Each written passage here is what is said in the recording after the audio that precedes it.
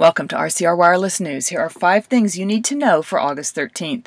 Number 1, Samsung is expected to launch new products today.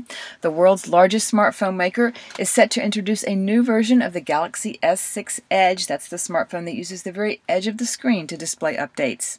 Number 2, Samsung rivals HTC and Lenovo are both cutting thousands of jobs as the Chinese economy slows down. Lenovo bought Motorola Mobility less than a year ago and says many of the job cuts will be focused there. Number 3, Qualcomm says its newest mobile processors will come to smartphones during the first half of next year. The Snapdragon 820 features a 40% increase in graphics processing and a 40% decrease in power consumption. Number 4, SoftBank has renewed its commitment to Sprint with an additional $87 million investment. The Japanese carrier invested $21.6 billion in Sprint 2 years ago.